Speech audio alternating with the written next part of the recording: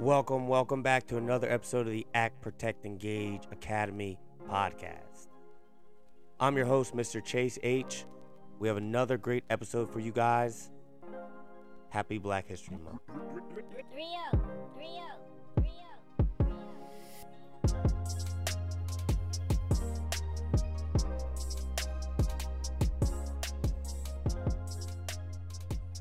One of the missions that I set out to accomplish this month was to tell some of the stories of the unsung heroes of the civil rights movement.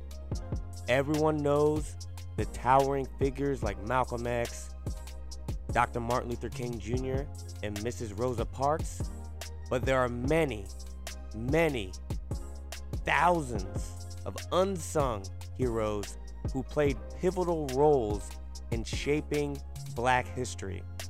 In this case, we're talking specifically about the civil rights movement starting in the mid-1940s. I hope you guys enjoy this follow-up podcast to part one. Mrs. Irene Morgan and Jim Crow segregation on interstate buses. Ape.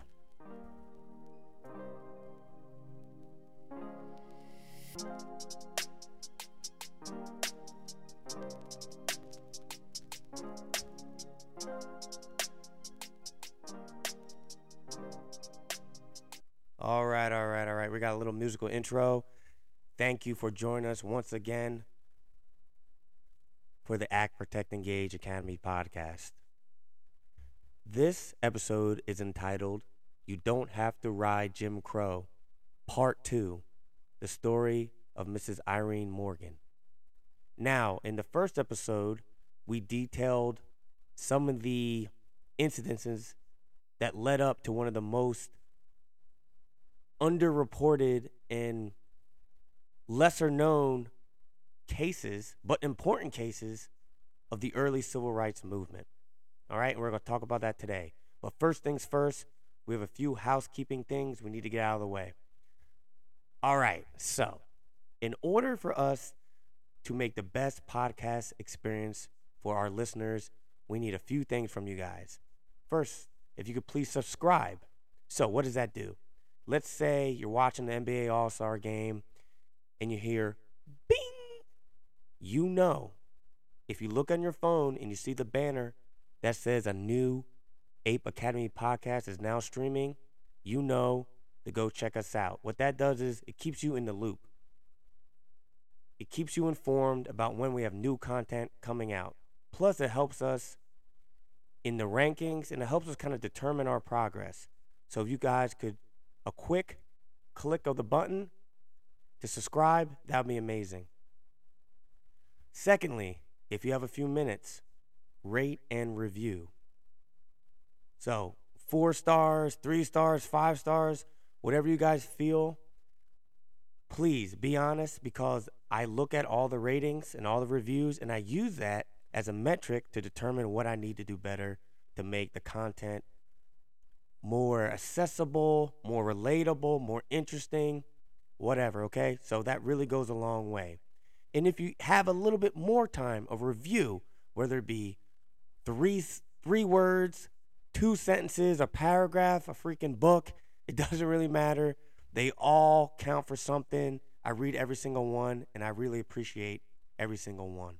Lastly, if you could please follow us on social media. We're on a few different social media platforms. TikTok at Ape Academy Pod. Instagram, Ape Academy Podcast. And I think we're on Twitter at Ape Academy Podcast. So those are our 3 main platforms. And what we provide on those is kind of a little bit of more background information, maybe something that we didn't have time to include in the actual episode. We have pictures that relate to our episodes, extra information, interesting facts, etc. So if you could please follow us on social media, we really appreciate it. Quick thing, I apologize if my voice is a little raspy. That's why it's taking me so long to do this second episode, because I'm recovering from a minor cold. The weather in Houston is insane. It makes no sense. It's like a yo-yo. It's up and down. One day it's 80 degrees. Literally 2 days later, it can be 40 degrees. It can be 50 degrees. Plus, my Eagles unfortunately lost in the Super Bowl. I lost my voice for a few days, screaming and crying myself to sleep every night. So I just got over that. So please bear with me. All right. So if you don't know who Mrs. Irene Morgan is, please check out the first podcast. But in synopsis, she was a young mother from Baltimore, Maryland. This is the summer of 1944, right? So she's traveling to visit her mother in Virginia. Unfortunately, she suffered a miscarriage earlier that year. So she was going to visit her family to kind of, rest, reconnect with her roots, and take some time off. She is a worker in Baltimore at one of the bomber plants. So this is during World War II.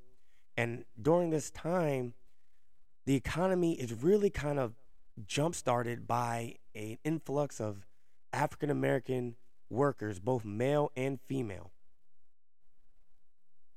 And they're really supporting the economy because a lot of the soldiers, most of the white workers are overseas fighting, so they need substitutes. And a lot of people stepped up and did great work in the country's time of need.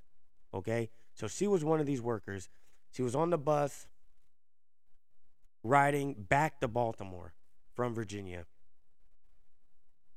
She was sitting in the colored section, so she didn't think there was anything wrong with her being back there. Unfortunately, a white couple ended up sitting behind her. So that's a big violation of Southern protocol. There's no way in the South at this time that a African-American person is going to sit in front of a Caucasian person. That is kind of like the really unwritten rules of Jim Crow. All right, and there's a lot of laws on the books that support Jim Crow, but there's a lot of unspoken kind of etiquette, racial etiquette in the South. And, people might not consider Virginia the South, but I'm going to tell you what, Virginia is as Southern as it can get. Now and back then. As someone who went to the University of Virginia, UVA in Charlottesville, it's the South, trust me, okay? So she gets confronted by the bus driver. She refuses to get up. She thought she was in the right. She didn't think she did anything wrong. She gets arrested for disorderly conduct. There's a scuffle. She's thrown in jail. She refuses to pay the fine for a violation of Jim Crow, of the segregation law. She didn't think she did anything wrong. She paid the much bigger disorderly conduct fine, but refused to pay the smaller fine for a violation of the segregation law. The NAACP was looking for cases to take up. They've been trying to challenge Jim Crow in interstate travel for a long time.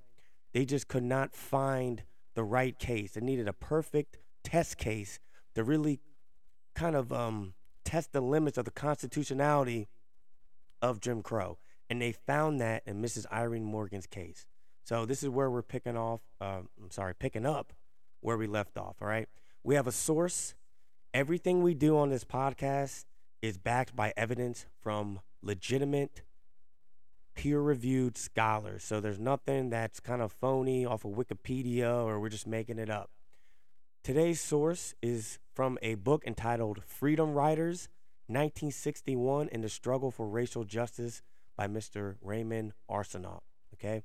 A great scholar of the subject and recognized widely by his peers, okay? So, we're going to pick up right where we left off. Mrs. Irene Morgan decided, when she decided to defy the segregation law, she lost her initial case. So the judge, when she took it to court, the local judge said, you know what, you lost, you're done. She said, I'm taking it to the Virginia Supreme Court. She also lost in the Virginia Supreme Court. So what's the next step? The U.S. Supreme Court. So she was supported by the NAACP. When the Virginia Supreme Court denied the NAACP's petition for a rehearing of her case in September Spot Robinson, who was a legal uh, just titan of the era, and he worked for the NAACP. He could not wait to file an appeal to the U.S. Supreme Court. In January of 1946, the court agreed to hear the case, and that's a big step on its own, right?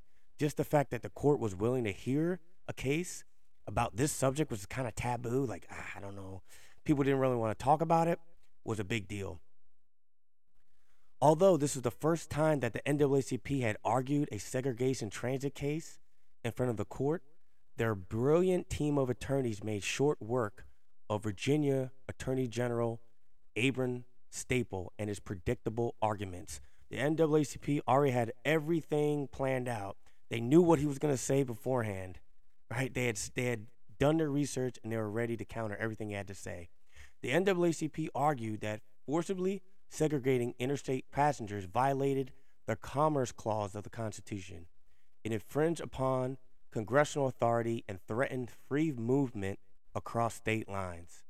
They argue that states who misuse their local segregation laws place an unconstitutional and unjust burden on both individuals and companies involved in interstate travel and interstate commerce. Quote, today, we are just emerging from a war in which all the people of the United States were joined in a death struggle against the apostles of racism, end quote. Further, the NAACP asserted that federal law could no longer support, quote, disruptive local practices bred of racial notions alien to our national ideals and to the solemn undertakings of the community of civilized nations as well. These are all well articulated arguments, and it's really hard to fight against this type of onslaught from the NAACP. On June 3rd, 1946, the Supreme Court, with only one dissenting vote, sustained Mrs. Morgan's appeal. And it carefully, sustained means supported. So Mrs. Morgan won her case, sustained. In the legal world, when a judge sustains something, that means they support it, meaning, okay, you're good. So when you hear in Law and Order, objection, blah, blah, blah, blah, blah, the judge says sustained, that means you're good, your objection is valid.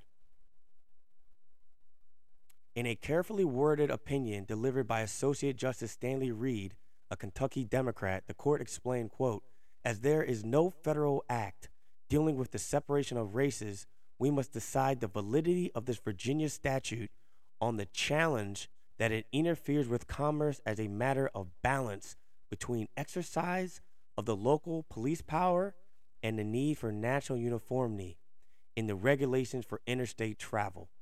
It seems clear to us that seating arrangements for the different races in interstate motor travel requires a single uniform rule to promote and protect national travel. So they can't basically what that's saying is it affirmed the NAACP's claim that the Virginia statute requiring segregation of interstate bus passengers was unconstitutional.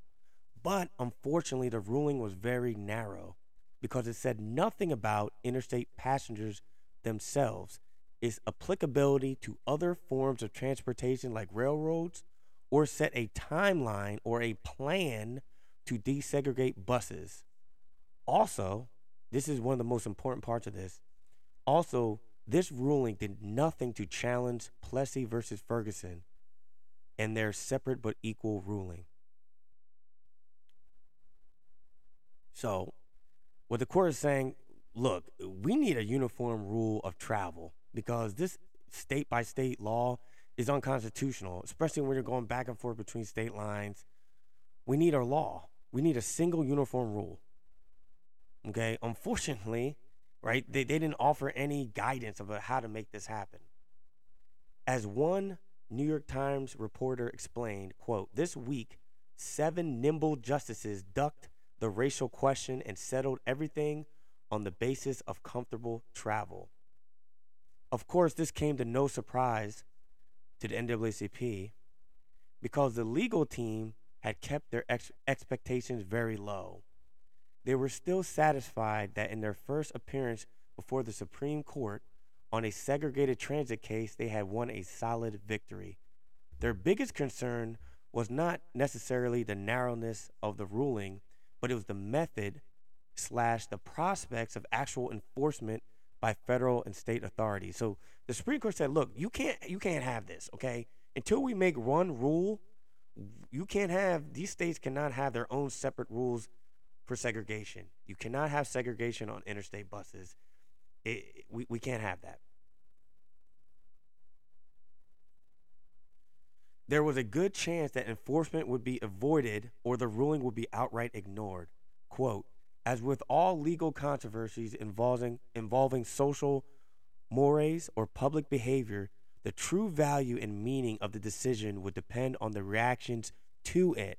So it wasn't the actual decision, it was the reaction to the decision that would really determine how big of an impact this case had. Because I mean, you could say whatever you want. Yeah, it's unconstitutional.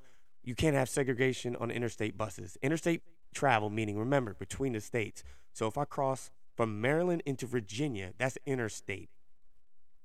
Okay, not internally within the state, from state to state.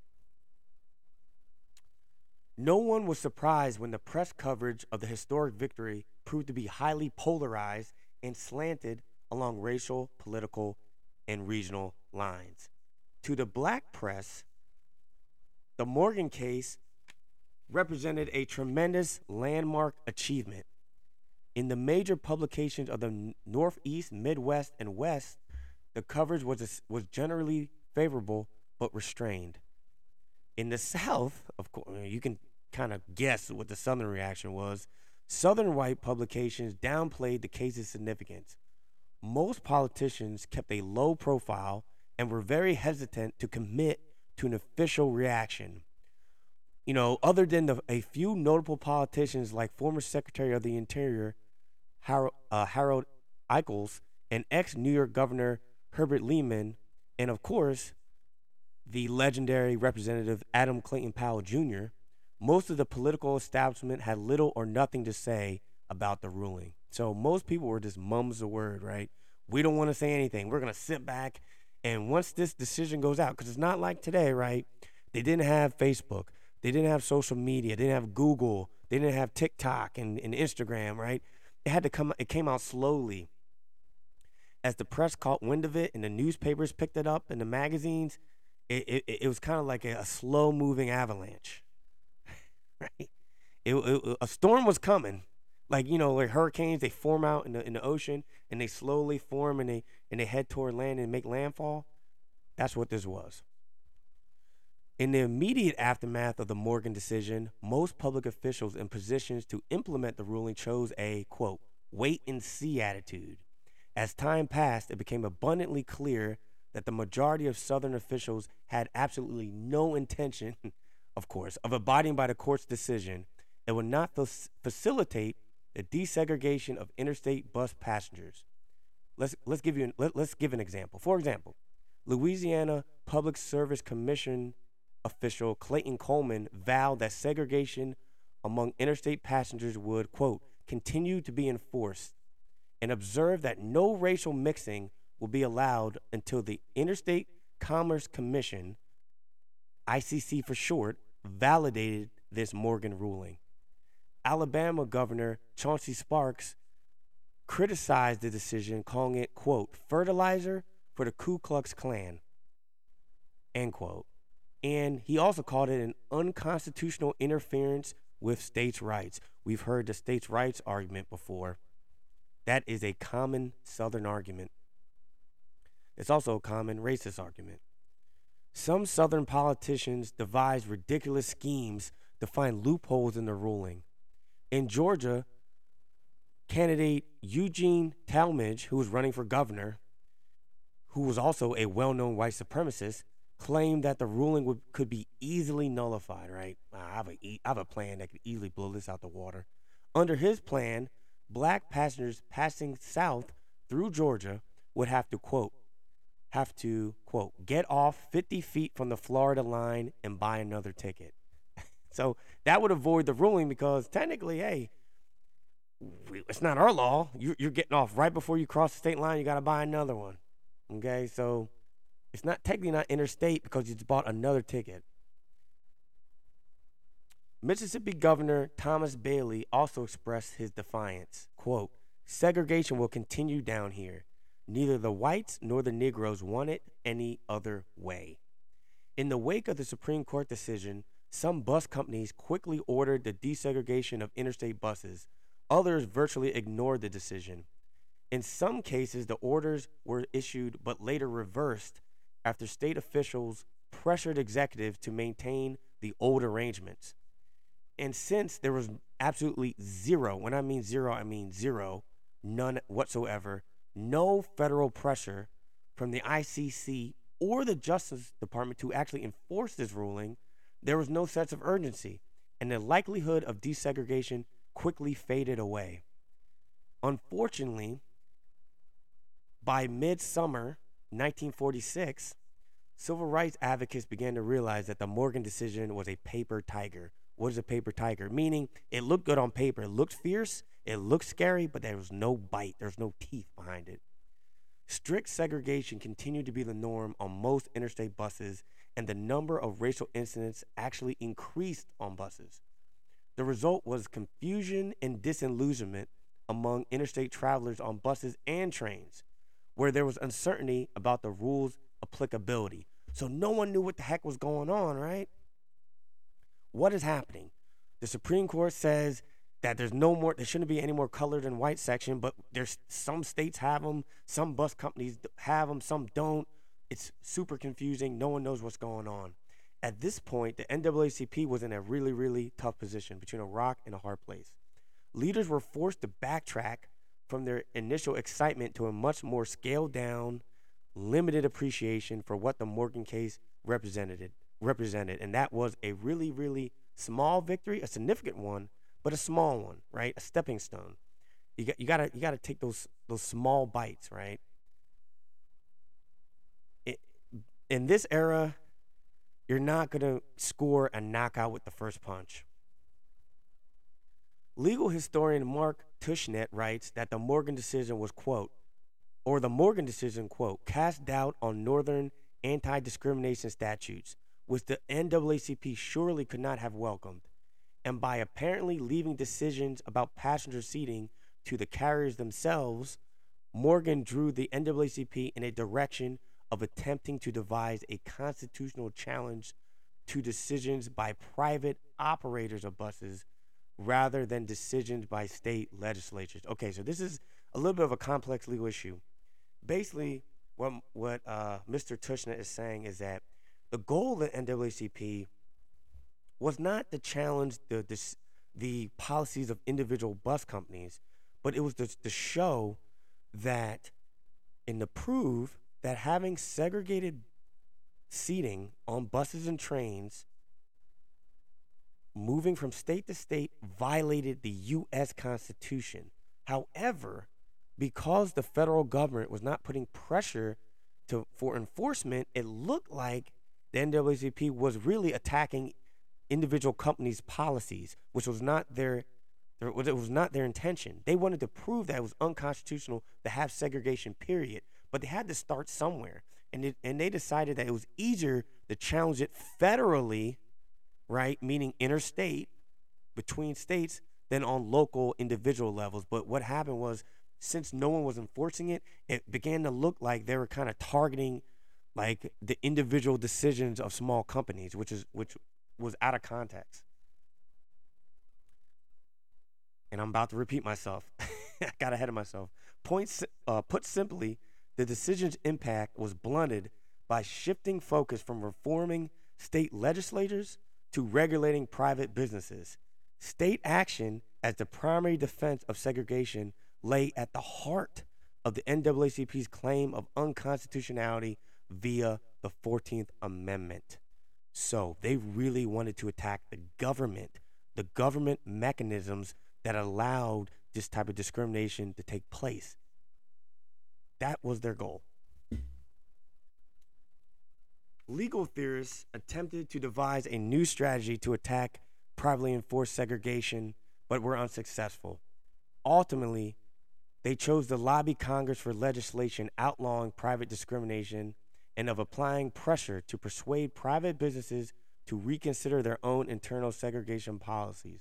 In reality, this meant that Jim Crow travel was still going on strong with no end in sight. Despite these difficulties, the efforts of the NAACP were widely praised. This is a legendary case. Even though the result wasn't quite what the NAACP wanted with as far as the enforcement, just the fact that they got a victory concerning segregation was huge. Their efforts were praised widely by civil rights activists, including Mrs. Morgan herself. During this time, Mrs. Morgan left Baltimore for New York City, where she found work as a practicing nurse. Mrs. Morgan was confident that the Supreme Court's decision would, quote, abolish Jim Crow for Northerners going south. And she also declared that, quote, the insult and degradation to colored people is gone. Unfortunately and sadly, segregated transit remained firmly in place. The heroics of Mrs. Morgan was largely forgotten, and the NAACP moved on to fight new battles on different fronts. Yet, despite their disappointment, Thurgood Marshall and his colleagues did not let the Morgan case derail their plan to demolish Jim freaking Crow. And that's the end of part 2. So, really, the moral of this story is that in the mid to late 40s, what I should say is the mid to late 40s is really the infancy of the civil rights movement, right? There were victories won, but it was still so early, right? I mean, the country was emerging for World War II. There was still a lot of uncertainty and chaos as veterans were returning home. And you would think that when you fought for your country, you went overseas, and you wore the uniform, and you fought, you bled, and many of your friends died, you would come back to a better situation. But that was not the case. And I think that these early cases, the early victories, are really indicative of how long this struggle went on for, right? If you kind of look at the textbooks and you believe, the media out there and kind of the mainstream perspective, you would think that the civil rights movement really started with Brown v. Board and started with Martin Luther King Jr. and the sit-ins and the bus boycotts. But it really started in the 40s. Black folks were tired, man. I mean, it was 1944. At this point, we had fought in multiple world wars, and African Americans were not getting the respect they deserved. And Mrs. Morgan's frustration on that warm day in 1944 really kind of summed up the frustrations of an entire race of people. And we're going to talk about this more in the next podcast. We're fast forward to 1968. I can't wait for this. We're talking about the Olympic Games of 1968 in Mexico City and the defiance of three brave American athletes. God bless you guys. Stay safe. Love y'all. Remember, God, your family, your country in that order. Stay safe. Stay vigilant. Educate yourself. Read a book. Don't believe what you hear out here. God bless y'all. Ape.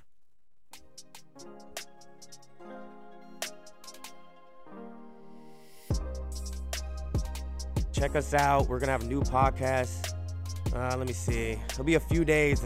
I always do my research, so give me a few days. We'll have a new podcast out. Black history isn't just restricted to the month of February. It's every day. It's American history. So we're not going to stop with Black history because Black history is everywhere. Stay safe, y'all. Love y'all. Ape.